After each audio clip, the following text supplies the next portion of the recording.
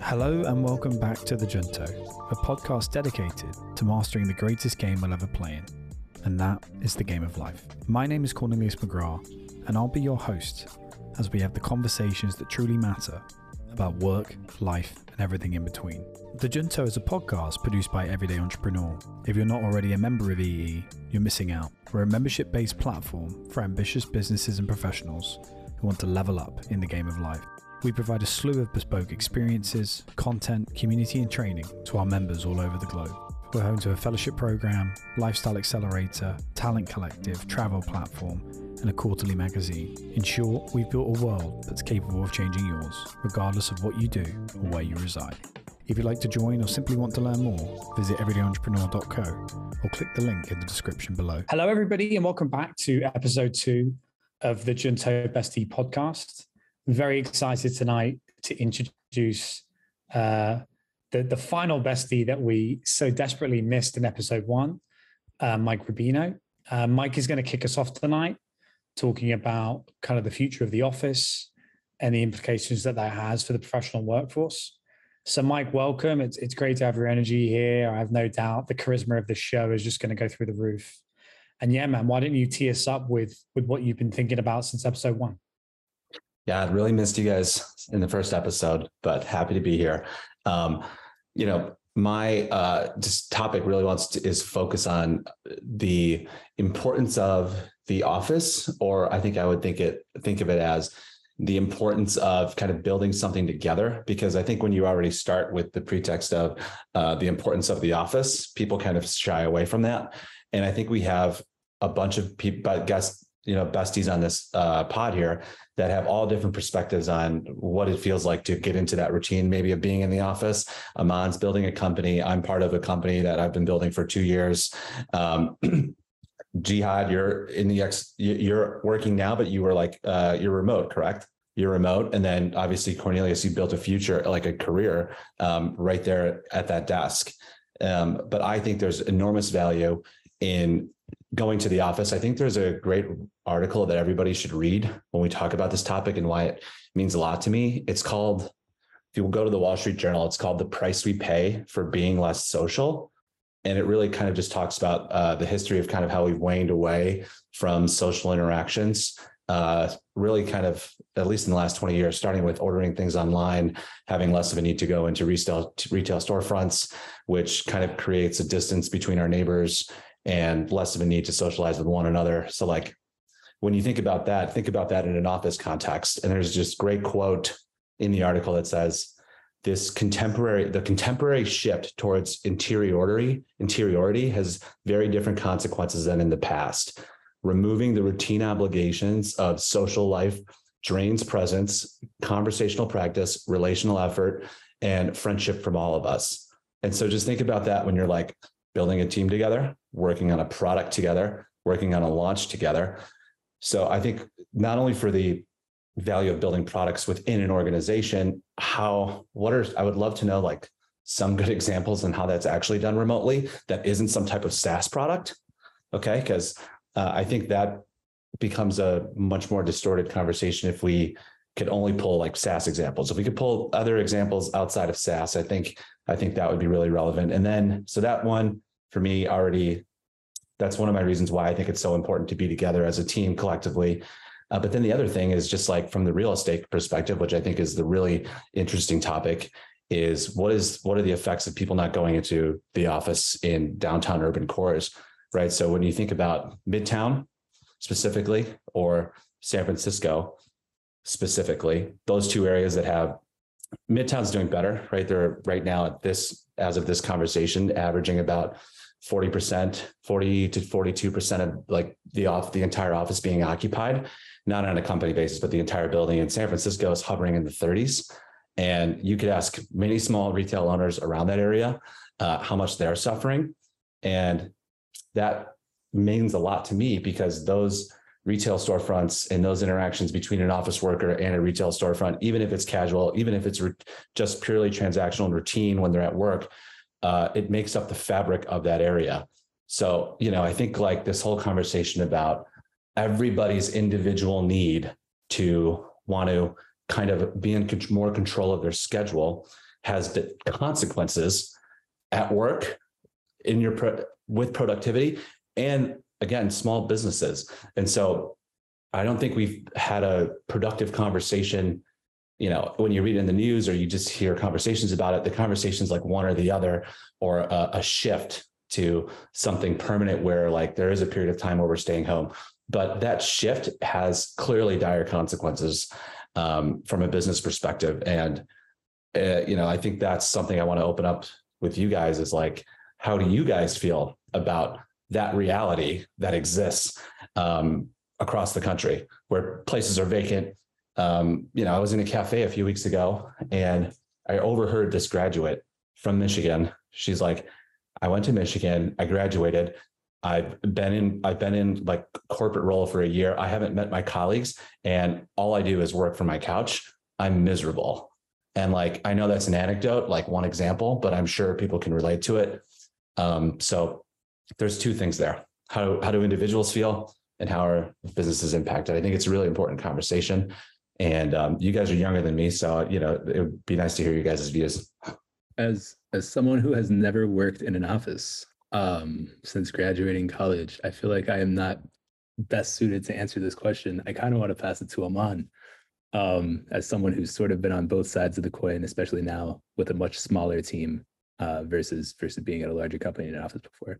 Jihad, you actually reminded me of something. Aman, before you got into your role, I asked you a question when we were together off camera. I said, are you going to require your future employees to be in the office? And I'm just wondering, obviously you're going to have to start giving that thought. You probably already did. So. Yeah, no, I mean, I think for us, we have the initial attempt is to make sure that the founding team is in person, and by in person we'll do kind of hybrid.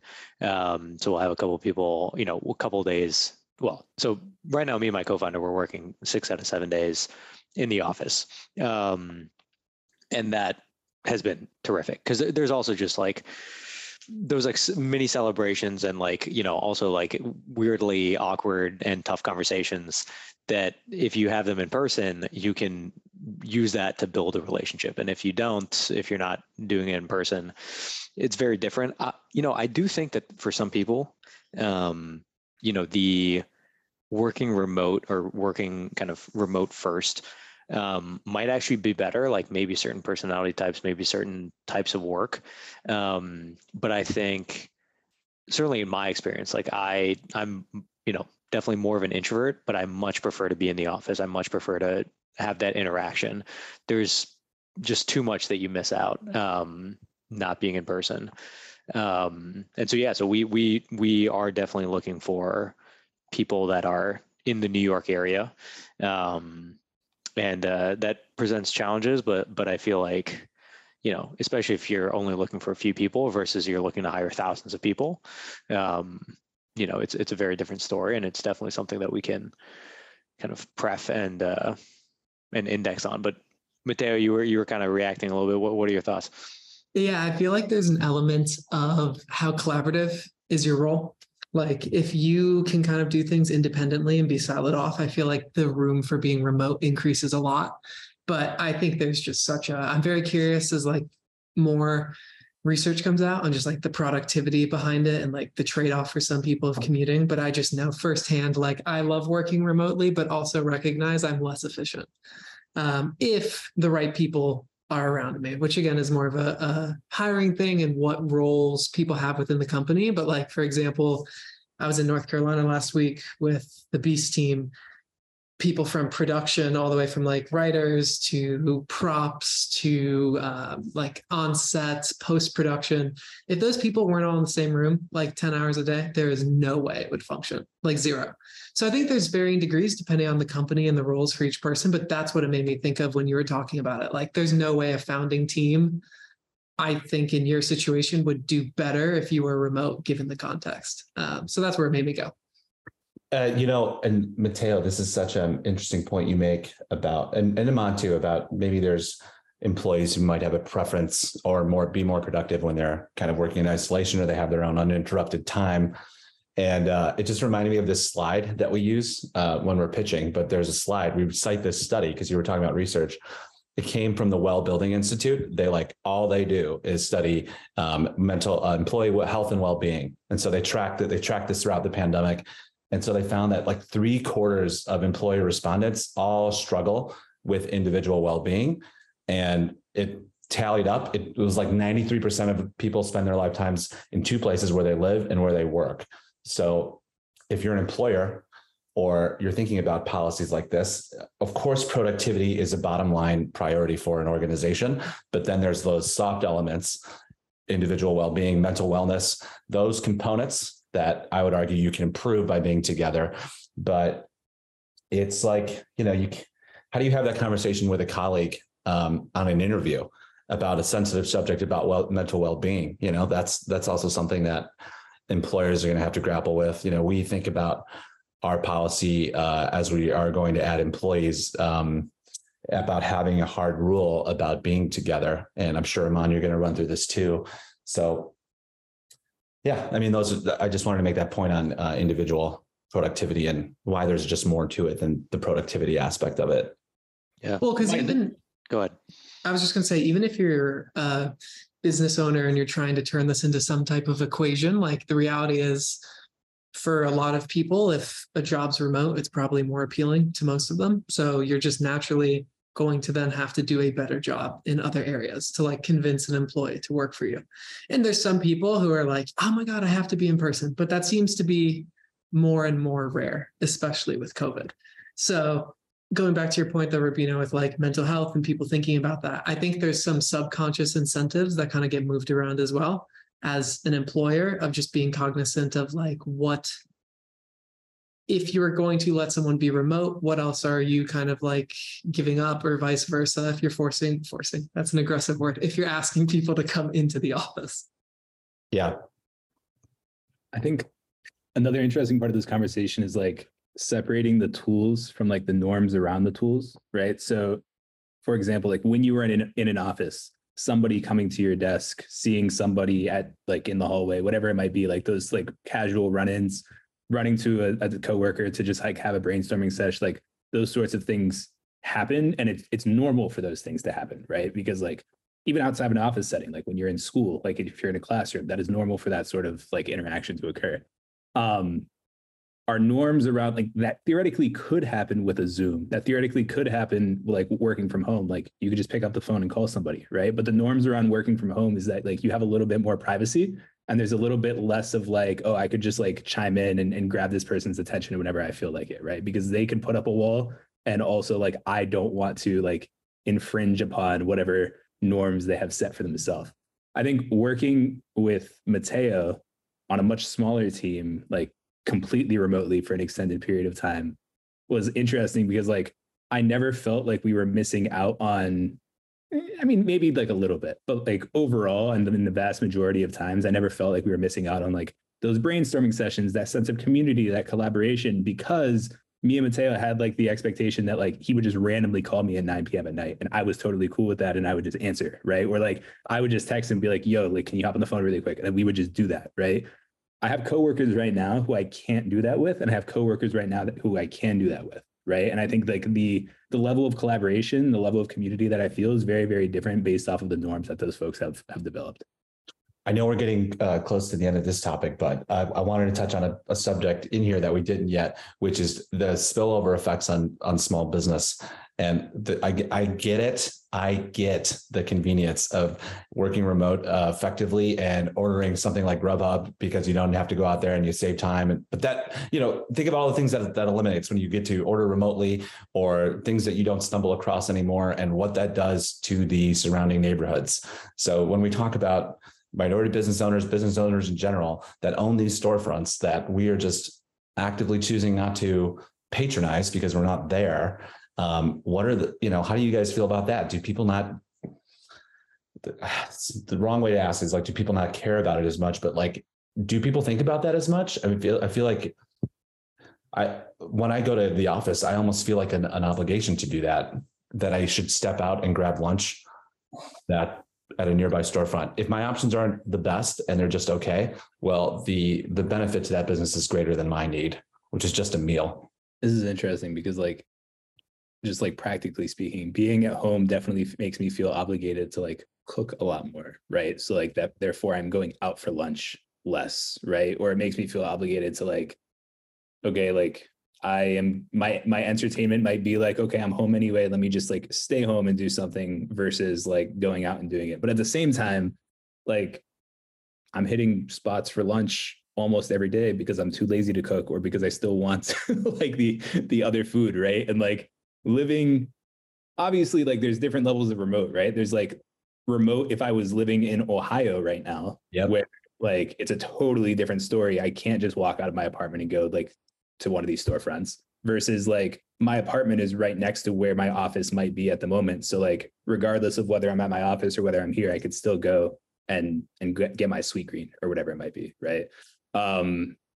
So yeah, I think like that's also an interesting component. Like there's the city aspect of it here, whereas like how many folks are still living in cities and still giving some semblance of that community and some semblance of that like small business support, versus how many folks are remote and like living completely out of where they would live prior. And that, I think what you described becomes much larger of an issue.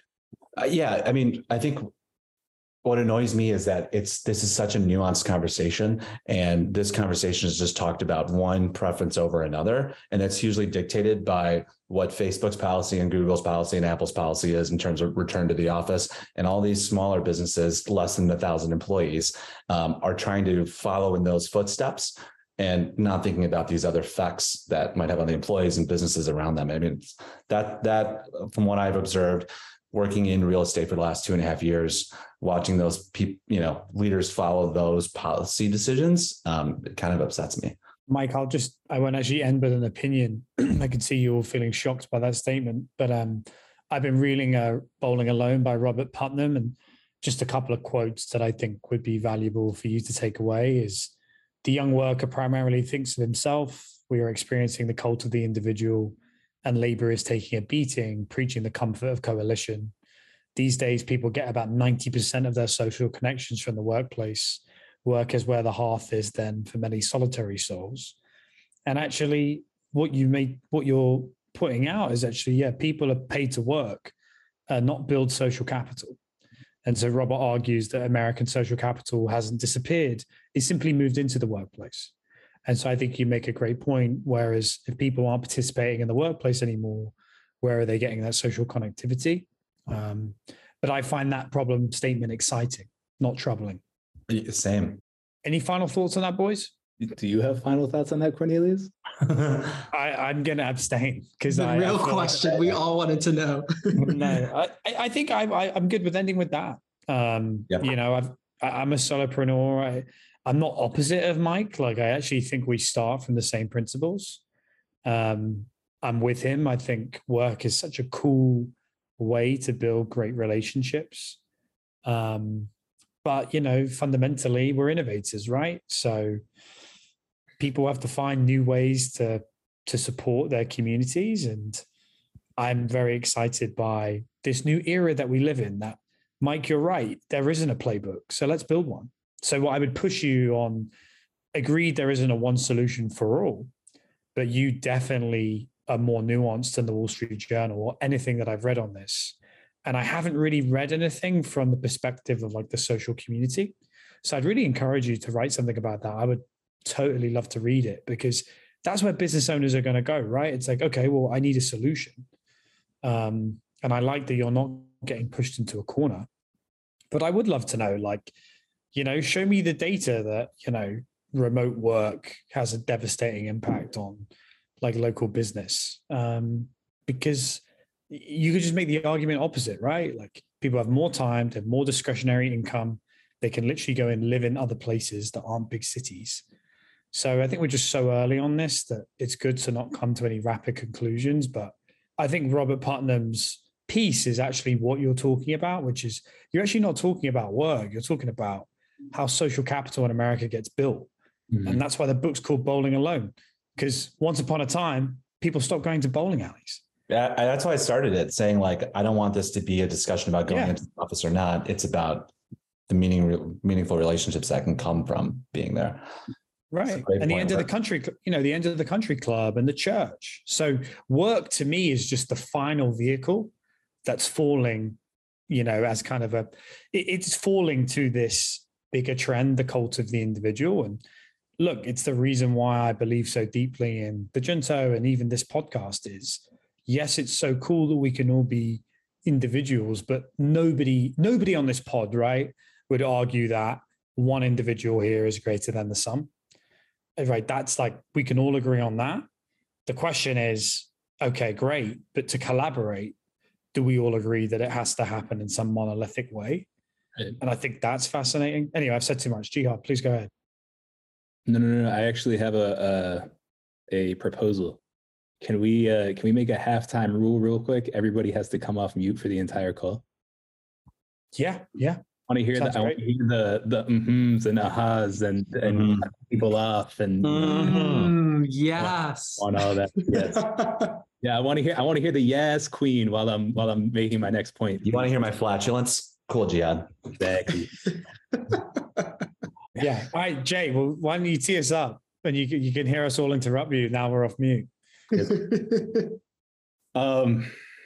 Next topic. What was my topic? My topic was, so there's a really interesting article in Every last week. Every is like this writers collective that just basically writes about everything tech related. And this particular piece was around like the end of the VC business model, right? How like VC as a business model is just inherently flawed. A lot of the points that we hear all the time, right? Like taking VC just forces you to like, as a founder, to focus on like the 100x return. Like if you are not a $1 billion company, then you are a failure, et cetera, et cetera, et cetera. But the math in the article was really interesting. And I just want to like pull it up real quick if I can find it. But basically talking about how like one of the funds who invested in Figma pretty late stage, obviously Figma just got acquired for like an insane sum of money. And like you would assume, I'm sorry? 20 billion? Yeah, something around that. More than that. Yeah. But yeah, you would assume if you had a significant chunk of Figma because you were a Series B or Series C investor, you're going to return the freaking fund, right? But because this particular fund, I want to say the number was like had close to $3 billion AUM, and 1.5 of that was from the fund that they invested in Figma through, they only returned like a third of the fund using their share of Figma, right? So they still needed 2 more Figma-sized returns in order to just return the fund, right? So that means that means from a founder perspective, they're putting the pressure for everybody to be Figma. At the same time, you've got guys, I forget the name, but the guy started this thing called Indie VC, and his whole thesis was like exactly the stuff that we've talked about before, right? Like there's value in these smaller businesses that are not going to be unicorns, but are still making like millions of dollars a year in revenue, right? They're still sustainable businesses. They're still going to be employing maybe dozens of people. They're just not going to be the next Facebook, right? And from a VC perspective, at least for most folks, like that's not a business I want to invest in. But from a normal person perspective, that is an investable business, right? There's going to be sustainable growth. There's going to be revenue, which a lot of VC-backed companies can't even claim. That experiment, Indie VC, ran for a while. And then the founder earlier this year basically came out and said, we're shutting down Indie VC. He highlighted like a bunch of the great returns that they got on businesses that they invested in, but basically made the argument that there weren't enough companies out there. He having like a great brand and like getting a lot of inbounds from folks who like supported this thesis. There weren't enough companies out there that weren't taking like traditional VC capital and didn't want to go that route for him to make Indie VC like a sustainable business. It's not that the investing methodology was flawed, because the companies that they did invest in ended up doing very, very well. It's that there weren't enough companies. There wasn't enough deal flow for Indie VC to be like a sustainable project moving forward. And now he's going off and trying to start something along that thesis that's like new, probably something that is focused on like incubating more of these projects or bringing more of them to light. But yeah, it's a very interesting conversation around like the future of funding. I mean, from our AMA days and also just like from the crypto side of things right now, there's like, I'm doing a lot of work on micro funding of like creator projects and how we could like help incubate like creator run businesses, like broadly defined, either from like getting funded by communities or by grant programs or things like that. And even though like a lot of these new alternative mechanisms for funding are taking place, the like in this marketplace of ideas, it is not a supply side problem as far as like funding is concerned. It is a demand side problem. Like there isn't enough demand for these funds because there aren't enough projects that are popping up that are going this route of saying, I'm not going to be a VC backed business. I'm just going to build a sustainable business, right? I, as a creator, want to create. I want to do so economically sustainably, but I want to do so in a way where I don't need to be Mr. Beast, essentially, right? No shade. But yeah, I would love to hear you guys' thoughts on this, because I think, like, again, going back, like Matteo and I had conversations about this, like in the middle days of AMA, where we were like, would we want to theoretically raise money for AMA in the future? Like, what would raising VC money actually look like? And I know like we had some like pretty philosophical conversations about like what are the outcomes that we wanted for the business and whether VC money made sense. At Forefront, the company I'm at right now, like we took VC money in the early days, and that's like in a lot of ways helped because it gave us a lot of runway, but at the same time like bit us in the ass, because now there are like expectations from the investors that we have, and expectations if we ever want to raise future capital, regardless of who the investor is and what their philosophy is on what is like what we should be doing moving forward. So yeah, would love to hear your thoughts. I certainly don't think that the VC model is dead. Yeah, I mean, it was obviously hyperbolic, but yeah. I mean, you have the most successful YouTuber in history that just is raising from VCs, presumably. I don't know. Matteo maybe can give us more detail. No comment. Yeah. Is it coming from you? Are you providing the 150? Yeah, man. I wasn't planning to tell people yet. Jelly Smack stock? Is that what it is? The liquidity from AMA. Yeah. I would argue that that's a bad thing, though, Aman. Like, why is Mr. Beast raising all of that money? Why is he raising at a $1.5 billion valuation? Why is that a problem?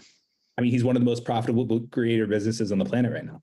Yeah, and so why is he raising like why does any company that is making a lot of money go on to raise VC money? Because they want to grow faster, because they want to achieve different things that they couldn't do if they continued to just operate off their own cash flow. Now, it's either that. I mean, there's also a lot of different avenues for funding, and so if you take VC money, that's on you, right? Like you're making that conscious decision not to go after a different type of funding model. To me, I'm not really sure. Like I get what the problem is.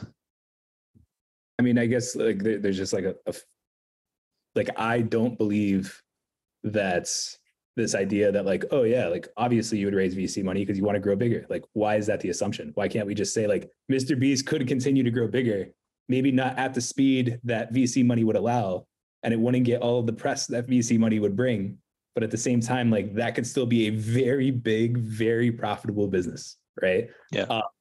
I don't think anyone's disagreeing with that per se. It just comes back to like what the founders want originally, right, Jay? So like we never raised money because we didn't want to come into the expectation of make this a unicorn in 4 years, because we were like, that's not what we're setting into it for.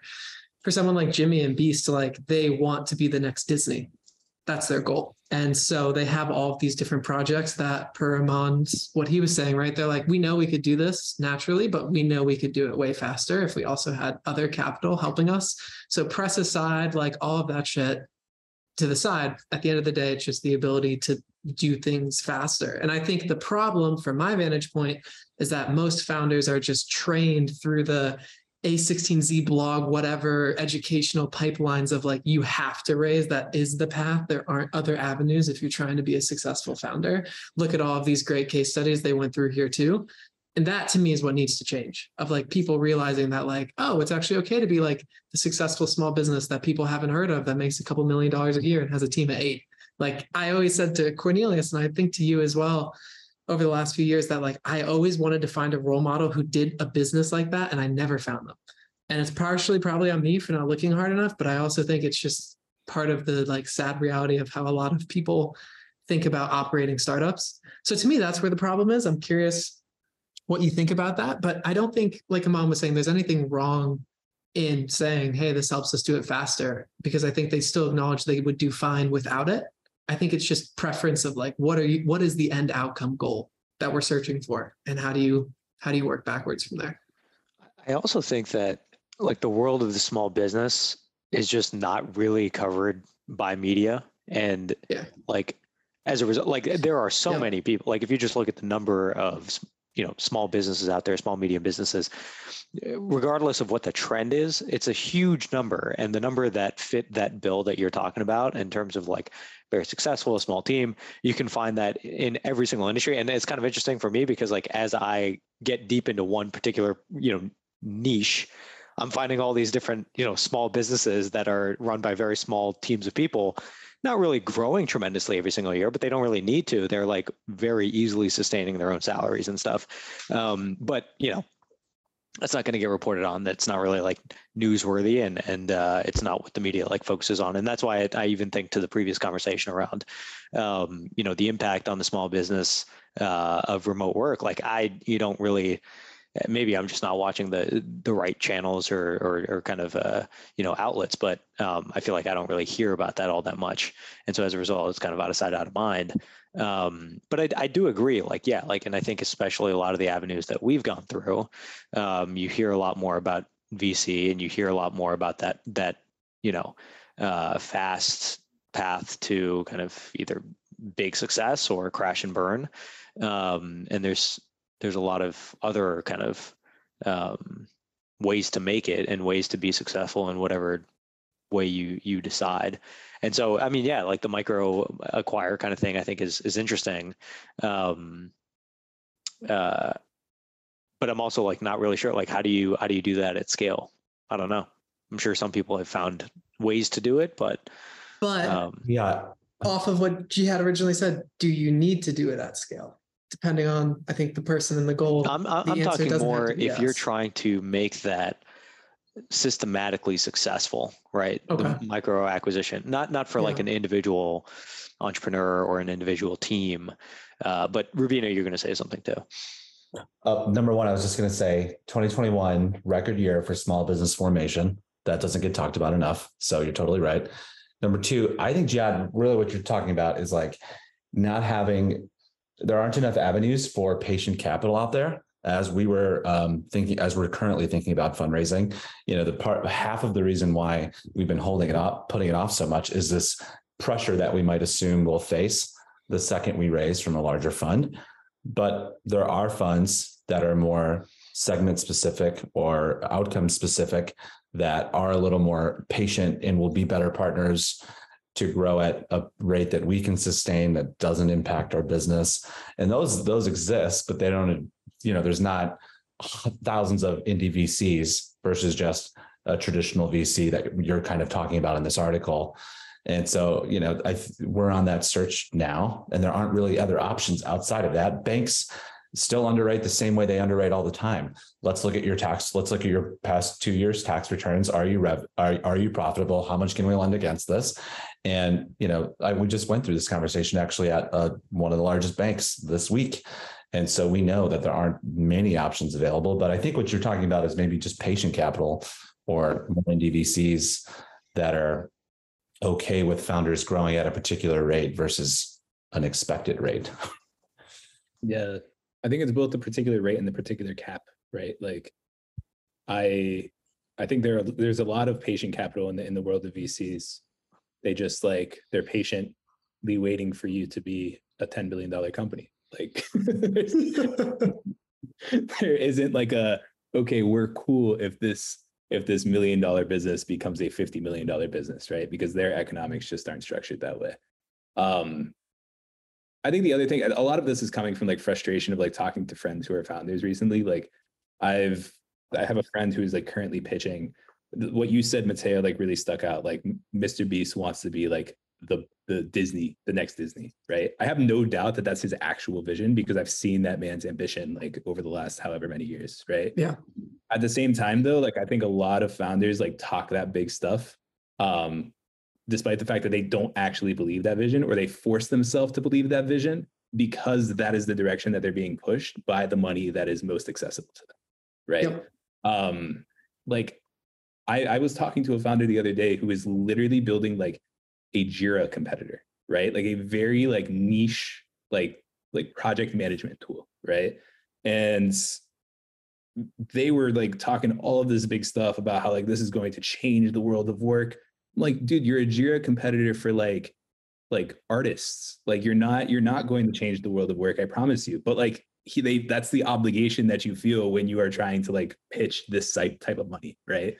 So I think to that point, like I think most people don't actually want to be the next Disney. They just say that because that is the opportunity that is most immediately in front of them. I agree with that. Jay, to kind of raise a more philosophical tilt, and then I think we should naturally move into alternative financing models. I think the biggest question is like, what should an investor really represent? And I've just got done reading Daniel Gross and Tyler Cowen's book, and they have like a really interesting idea about like how you raise the aspiration of others.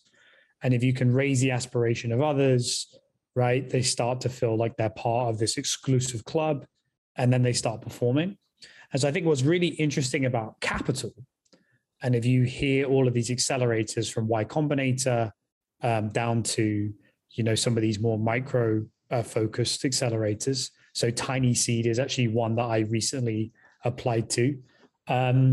Effectively, like the kind of takeaway from the Cohen book was like cash alone very rarely makes a difference, especially in low income environments.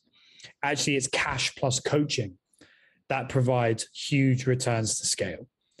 And so what's funny is like you can't get into any of these accelerators unless you take money, because then what's the incentive for the people that build the space? But then the people who take the money say it's not about the money. It's about the network and the coaching, which I believe. I don't think everybody's lying, but it's got to feel kind of nice, right? If Andreessen or the guys at Y Combinator are backing you, you start to believe in yourself, and maybe other people start believing in yourself. So I think that's a really interesting idea, which kind of gets back to this ideas of types of capital that Robin Putnam talks about. Like when we are talking about investors, we are purely talking about financial capital that allows you to acquire material capital, physical capital, social capital. But like, is that actually what a founder needs? And then I agree with you, right? Like at the end of the day, like people are going to become what the medium forces them to become. So yes, if somebody wants to become Disney, that's great.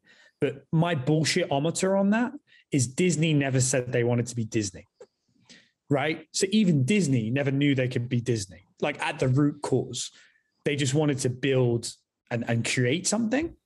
And I think the focus has got away from that. And I'll just talk very candidly. Like I'm yet to meet a venture-backed founder who I've been impressed by. Just period.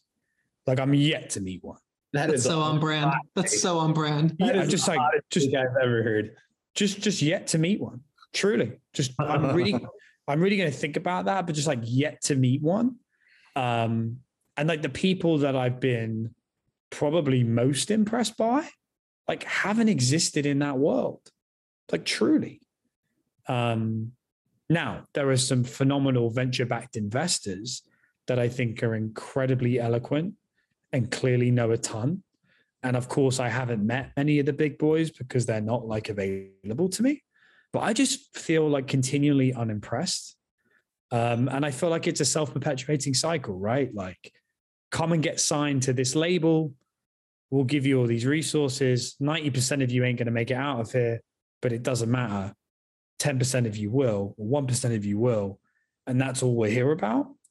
And like, you know, there's not enough talking about that. And so that's where I think the cycle comes down. Obviously, my business is called Everyday Entrepreneur. And at the end of the day, like business to me isn't about valuation. You know, it's about learning. It's about lifestyle. And so I think you raise a great point, which is not only are there not enough alt-based financing models, but a lot of people are taking money when they actually need something else. And you got to be super fucking brave to realize that and talk about that. And obviously I'm in that category, but I know there are others who off the record agree with me, but would never say something like that in public. Right. Cornelius, I feel like, just go ahead. I was going to say, I feel like the sad reality is that everyday entrepreneur is probably someone that raises money. I'm not against raising money. Like, I think that's what a jihad. I'm glad you clarified. Like, let me just be very fucking real here. I've got no ego around it raising money. Absolutely none. It's the last thing I want to do because I've got this idea that like a business is one that generates profit and can reinvest. I'm not beyond taking on more capital at a moment where I sniff an opportunity. Absolutely. But it's kind of back to this idea of J. Cole and Crooked Smile. Like, yes, he could have got his teeth fixed. Yes, I can raise money. But the whole point is about legacy and showing kids that you don't need to get your teeth fixed to be J. Cole. And so these people that talk about playing legacy games, I don't think they're playing legacy games. You know, but I get it. If I could raise $1.5 billion, would I? Probably, because I would be changed by that dynamic. And so I don't throw any shade, but I just come back to the entrepreneur listening to this that's thinking about this. Like, how could they practically navigate? I go back to what I said in the first episode. It's a feelings business. Follow your feelings. You know, get into a conversation with these investors, with the other people that have taken the money, and see how it goes. And the most hilarious thing about Figma and all these case studies that get thrown at us is like at the beginning, these guys were totally ignored by the very same investors who herald their success. You know, so it's not like these VCs have this like secret source. But yeah, I just think I'd love to agree with you, Iman. Love to see more small businesses talked about. I think it's a way more practical aim and reality for everybody. I think it's something some people should be proud of. And then second, like there are some really cool ways now that you can kind of raise money.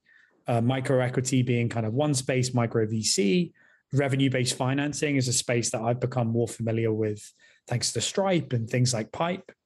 And yeah, because I think the equivalent that you shared, Rubino, of taking a loan from a bank, I mean, that's really unideal because that's just financial capital. You know, it's not anything else. So you're just taking on a high interest rate loan with none of the other 8 types of capital. So yeah, I think those are just some of my like initial responses. Eager to hear what people think.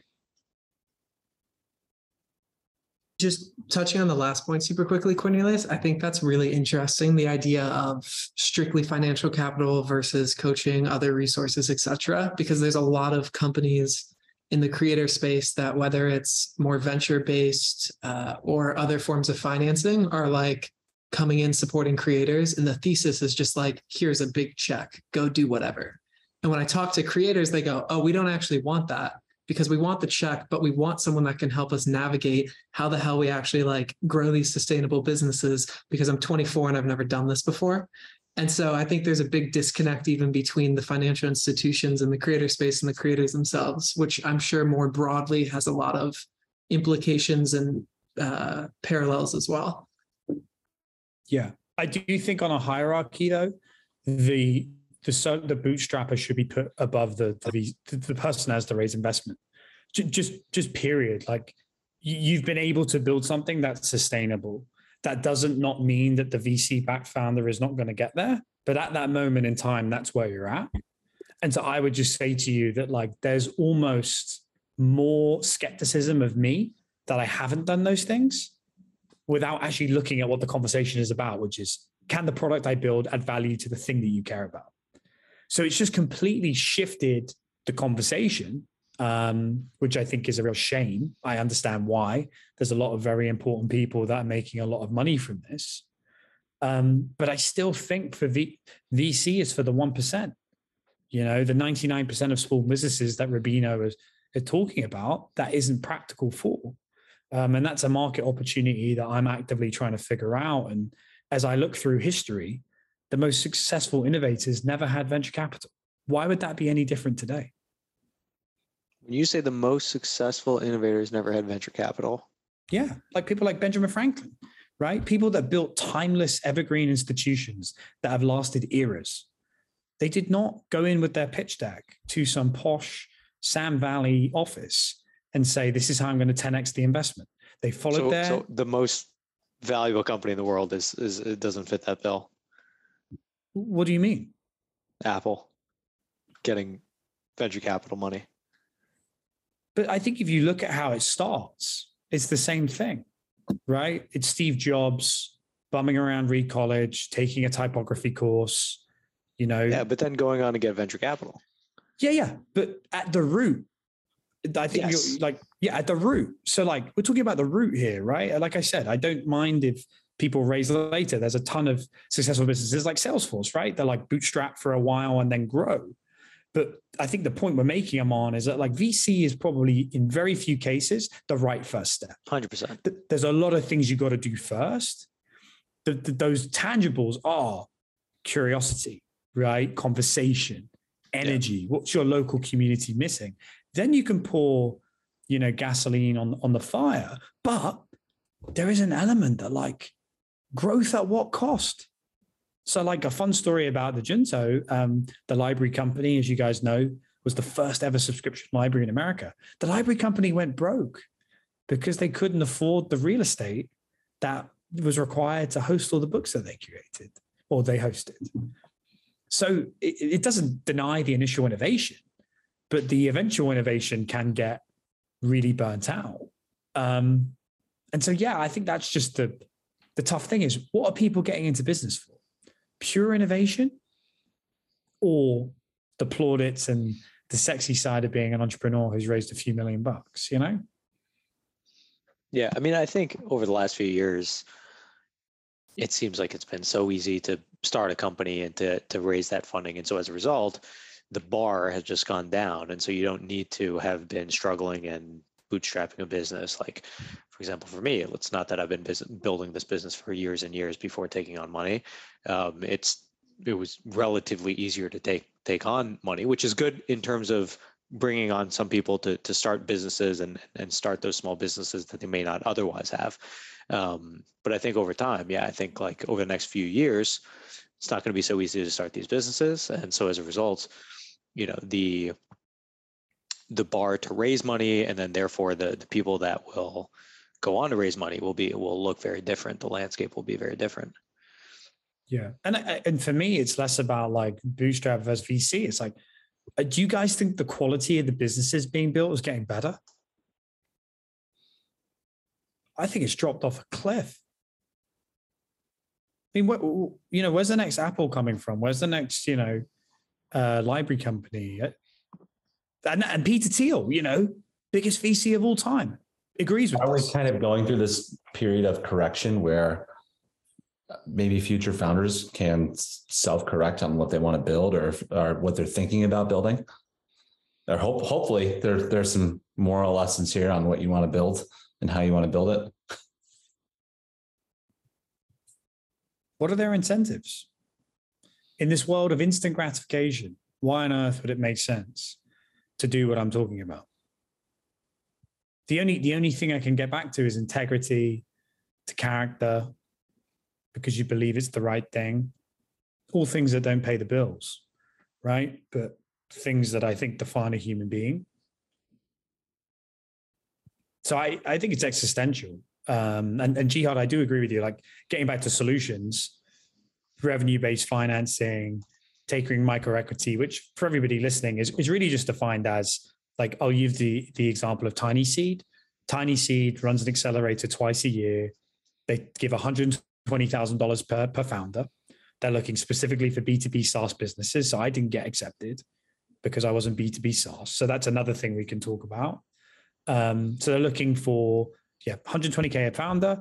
So then, depending on what the business is kind of like valued at, right? Whatever their percentage is, they will take once you distribute enough money from the company over like 250K. So founders can pay themselves $250,000 a year. Anything you take out of the business beyond that gets distributed at the percentage ownership stake. So let's say Tiny Seed owned 10%. you take out 300K, they'll take 10% of that 50. That's over and above the 250. That's micro equity, effectively, as I understand it. And so there's a bunch of companies in this space, Peach Core, Calm, Funding. And it's really cool, actually, for a founder to apply to these things because it forces you on the fucking metrics of the business, not like the hype cycle. And it's a really interesting way to go. Revenue-based financing is also another great thing. My critique of revenue-based financing is you basically need to be at 25K MRR. So unless you're a SaaS business and unless you have 25K MRR, which is a pretty significant business, I think, you don't have those things available. So that's still that 0 to 25K MRR, which I would describe as a fucking mountain, having gone through it and I'm going through it. There's still really nothing there for anybody. Other than like getting a few big clients and hoping to bootstrap. So that's a massive space. How lucrative that space is, Jihad, I'm not sure. But then I'm spending all these time at these billion-dollar universities where people are just chucking grants around and hundreds of thousands of bucks of things that are going to go absolutely nowhere. Yeah. So there's an element of, is entrepreneurship a public good? You know, should this be owned by private corporations? Can everything be valued in the measure of evaluation? Like, I'm about to go apply for this fellowship at Harvard. They pay you $70K for a year just to think, and read. And it's like so awesome. But surely there's a middle ground between like, selling your soul versus venture, ruining your soul and your stress levels because you're bootstrapped, and then buggering off to an academic institution where you have, total lifetime employment security, and you get to sit around and answer and think about the big questions. Like, is it Berkman Klein? I want to do the Neiman Fellowship. Yeah. So Berkman Klein is one of the named fellowships of that program, but you know what I mean? Like, we've got fellowship, VC, and then we've got this kind of like side hustle thing that we talked about last time, and then bootstrapping. I think you could put that on like a diagram. And I think what we're saying here is like, wouldn't it be awesome if a little bit more, if everybody could take a little bit more from each other? Like, I have to say, I would love some VCs to get behind some academics and be like, hey, you haven't published anything in 4 years. You're a bloody genius. Like, we're losing out. So I'm driven. I love that. On the other hand, I don't think it should be, oh, you didn't grow, 200% this year over year. Like, you're a failure. You won't be able to raise the next round. Like, surely there's a middle ground, And I haven't seen anybody put those things together yet. And sorry again for talking so long, but I love this topic. You're good. There's this really interesting essay that dropped this week by the founder of Ethereum, actually, but like it wasn't about crypto. And it was called the revenue evil curve. And he basically is making an argument for like prioritizing public goods funding. Like when you're talking about like public goods broadly, like how do we decide if we have X amount of money, where the fund should go, right? And like there's a lot of models that are actually being experimented on like in the crypto ecosystem, one of which is called like quadratic funding, which is like, okay, if I make a donation toward like a particular cause, actually like rewind a bit. There's like two pots of capital. There's like me individually like investing or donating to something. And then there's like this like larger funding pool that comes from like institutional funders that's just like sitting above all of these projects. And if I invest in like a Mon startup, but I invest $100 and like 3 people invest $20 in Mateo's like whatever public good that he's starting, more of the like large pool of capital up here will go toward Mateo than toward Amon, right? So it's supposed to be like a more democratic method of funding, where like it's dictated by like the amount of people, more by the volume of people that want something versus like the amount that you're willing to put towards it, right? But it takes both into account. With that context, there's like this other experiment of like, okay, outside of this like very democratic model of quadratic funding, what else exists? And he makes the argument that like we need to be balancing like revenue and evil when we're thinking about funding. So basically, like he actually thinks advertising is a good model because like if I start like a magazine, right, and then I throw ads on my magazine, assuming that ads aren't like anything absolutely absurd, there's no evil in those ads, right? Like I'm monetizing something, but it's still like widely available to everybody else, right? So even though people like hate on advertising, in his eyes, it's like, okay, we shouldn't fund media with public goods money because media has like a very like straightforward business model that like isn't evil. Whereas like selling data and getting into this whole conversation around privacy is a very evil business model. And maybe the businesses that we think are valuable, but are currently run on like data sales and like infringement of privacy should actually be public goods because the way that they're getting funding currently is a net negative on society, right? Regardless of whether or not we like agree with this framework, I think it's like a very interesting way to start thinking about like priorities of like what should like we just throw VC money at, because like regardless of how big it grows, it's not going to like have significant negative effects on society. And what should we think about like having alternate funding models for, because those are the things that we need to be very thoughtful about how they're funded, because a certain business model that they can tend toward is actually very bad for society as a whole. Yeah, people don't want to pay $1 for Twitter. Outrageous. Had to come eventually, right, guys? Someone had to say something. I agree. You can sift out the evil right there, which is part of the motive behind it, but that's okay. I know we're coming up on time. That was a great rant there, Jihad. I think it's great, buddy. And I would love to know, like, you know, what is that line between a public private good? You know, what are some cool, you know, incentives that could kind of be in place? That's what I'd love to see, because philanthropy in general, I don't think there's many philanthropists that are kind of happy with that model and how it plays out. I think like university donations are like a step down from that. And obviously that comes with its own, you know, difficulties. And then, yeah, there's like, oh, the returns someone else can get elsewhere. So I get it. You know, if XVC fund is returning this much on LP's money, it's really hard to say no. But I put this question out a few times and no one's really answered. So I'm gonna take that as I'm right, of course. That I let's get back to basics. Are we impressed with what is being built? We live in the most technologically advanced, capital abundant, remote era. Like, are we excited? Do we really think that, you know, this era that we're in is generating cool shit? And like, of course, I could name 10 things right now I think are super cool, but my message and feeling on the whole is like, no. And I want to kind of unpack that a little bit. Because you're not excited about the metaverse? No. Not sure anybody is now after last week. But you know what I mean? I just want to get back to basics a little bit of like, not that, you know, the four of us are the pulse on the world, but the most interesting thing about this podcast to me is that we've got, you know, a South Side of Chicago Italian.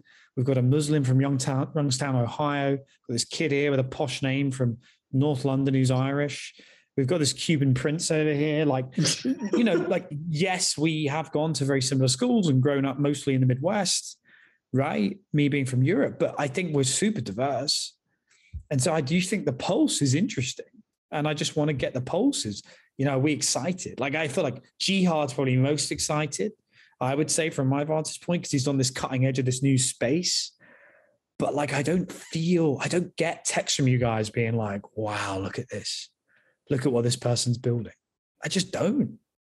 You know, there's some very talented creators out there who are deeply entertaining and make great content. But I'm talking about building. I'm not talking about personality. Yeah. I mean, we were at a conference 2 weeks ago, real estate conference, and we looked around and all these booth attendees are there, and there's dozens of companies.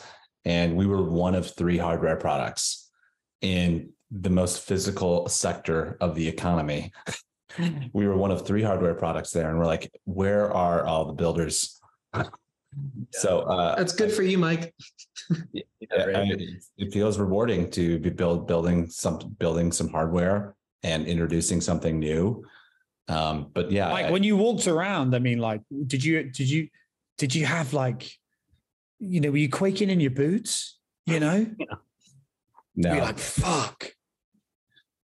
Yeah, that part was disappointing. I mean, that was, you know, you just go throughout the conference and every other booth is telling this developer to look at this data that they collect and how they, spit it out the other end and put it in the form of reporting and how it's valuable. But, nothing tangible to interact with, nothing that's really going to meaningfully change the day-to-day lives of the employees interacting in that office every day. So, that was weird to see. Given how much you can read about offices undergoing transformation, it's just weird to not see any of the physical products being built.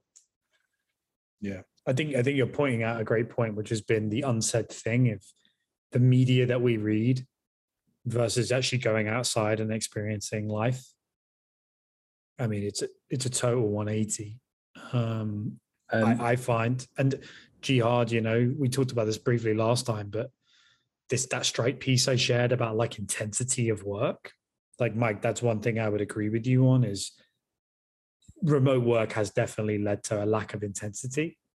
We can debate whether that's good, but it's kind of connected to this idea, which is like the only intense thing I hear about is people coming for their money. I don't experience any other intensity in any other domain. Maybe at a football match, but even that's slowly declining as people can't drink in stadiums, you can't stand up anymore, you can't swear.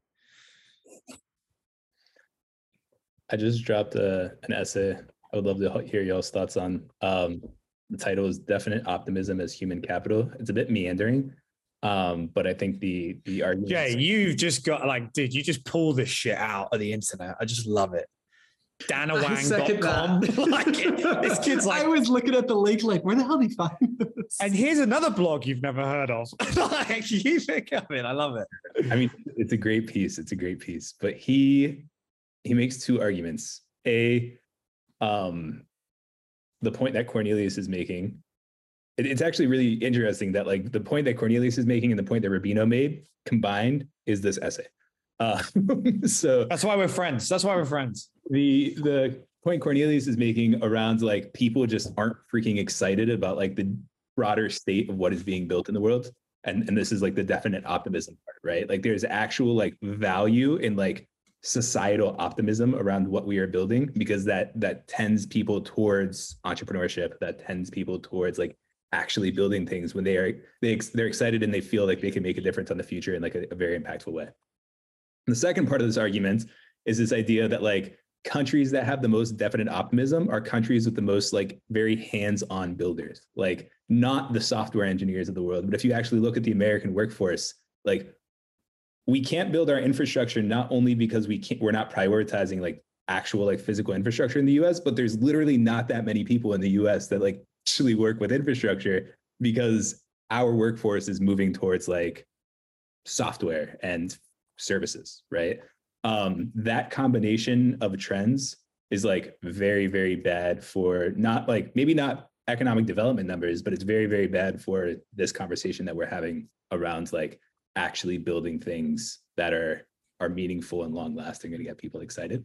Yeah, because when you see how capable people are, look at the hurricane in Florida, right? Bridge collapse, new one built in 3 weeks. Right. There is a bridge in Lincoln Park that's been under construction for 2.5 years, and it's 300 feet long. Has it been interrupting your dog walks? Is that why you're pissed?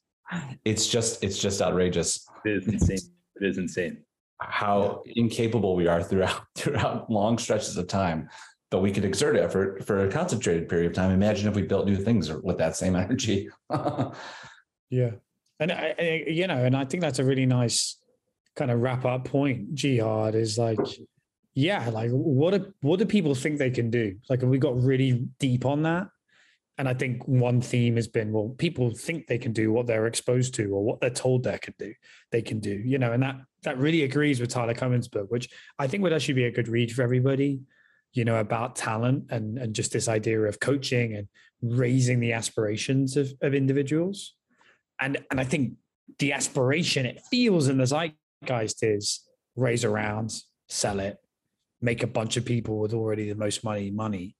But there are these other examples that kind of go, beneath the headlines. And these are actually the most impressive examples of building, by definition.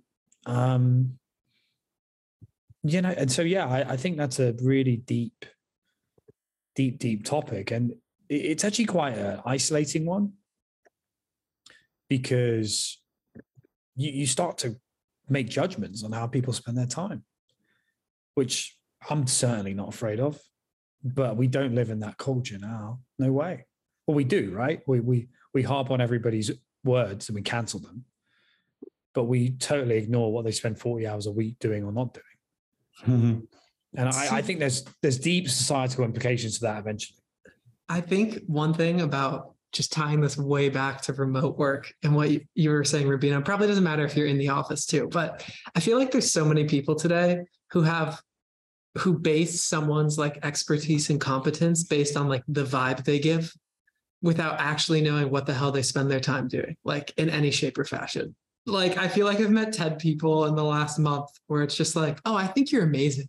I've never actually seen you like ship something or code something or whatever, and vice versa. I think that's hilarious. And it just made me think about what you're saying, Cord. They're senior idea guys. Yeah. And and don't get me started on that. Yeah, don't get me started about that, because it's like the whole building a public thing, right? Like that's like the newest and grooviest thing. And I do think there's a real, they do the in public part and not the building part. Yeah. And then by the way, like if you see a couple of minute examples of this, like I will say there are people who come out and they're like, yeah, didn't hit our revenue goals, whatever.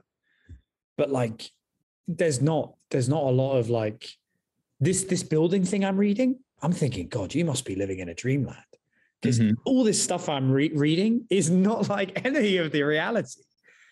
And let's be real, like there is a bit of a game here, right? Like we don't want to really give away how it really goes down in case somebody judges us or that prevents us from the future.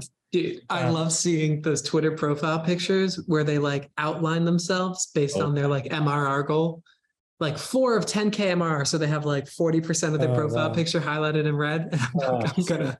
Yeah. Well, because that's the thing, right? It's like, oh yeah, I hit 100K like the kind of gold standard is 100K MRR. Like then I think the gods of the SaaS world come down and they knight you one by one like this. But then it's like, okay, cool. Yeah, but then it's like, cool. So like, how's the world better? Like, what have you done? Like, yeah, you got 100. Like, I know it. Like, cool. Like, I'd love that. But like, what have you actually done? Like, tell me about the world now that your product is here.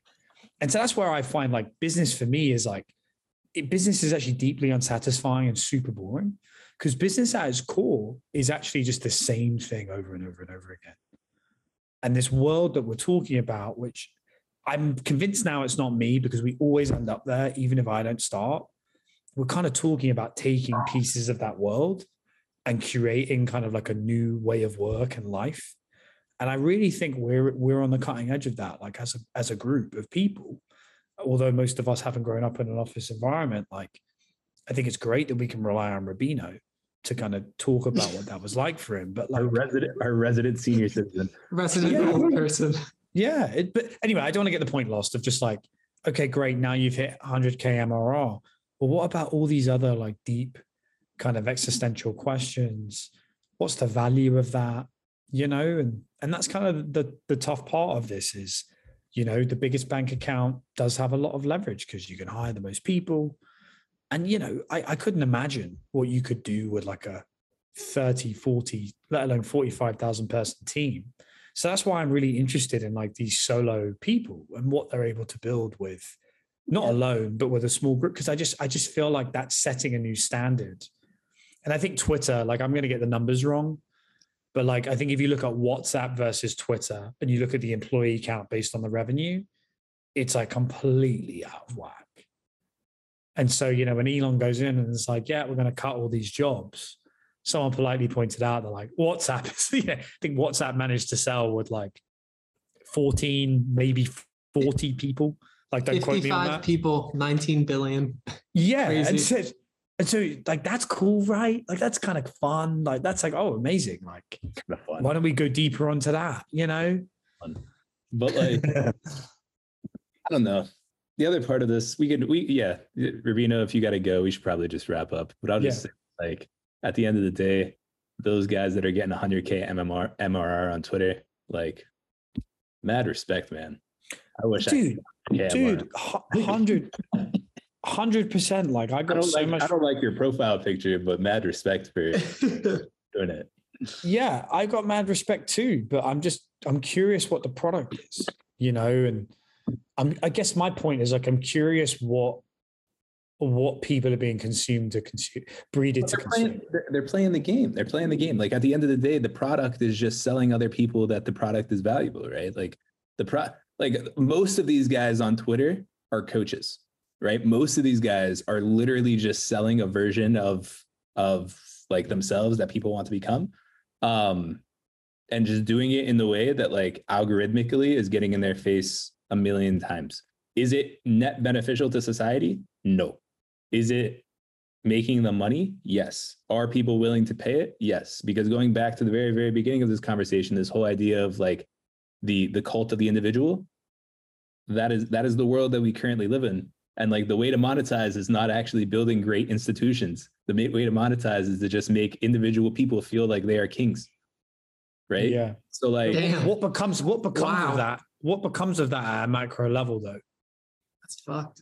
A bunch of people just making 100K MRR with like a cool Twitter profile. Yeah.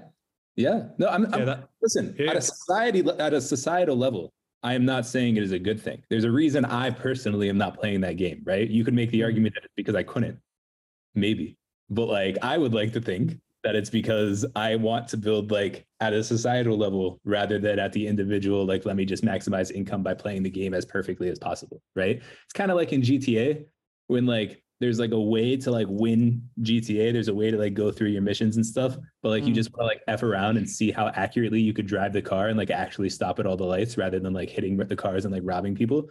Like that's the game we're playing right now. Like the missions are lined up and the missions that are lined up are not net beneficial for society. So like we just have to be the ones who decide, okay, screw the missions. Let's go out and just play the game and see what happens. I don't know, like if the incentives aren't there, all I'm saying, the only point I'm making here is I don't blame the people who are following the incentives rather than breaking away from them. No, and I'm just saying to you, I hope you realize what those people become, you know?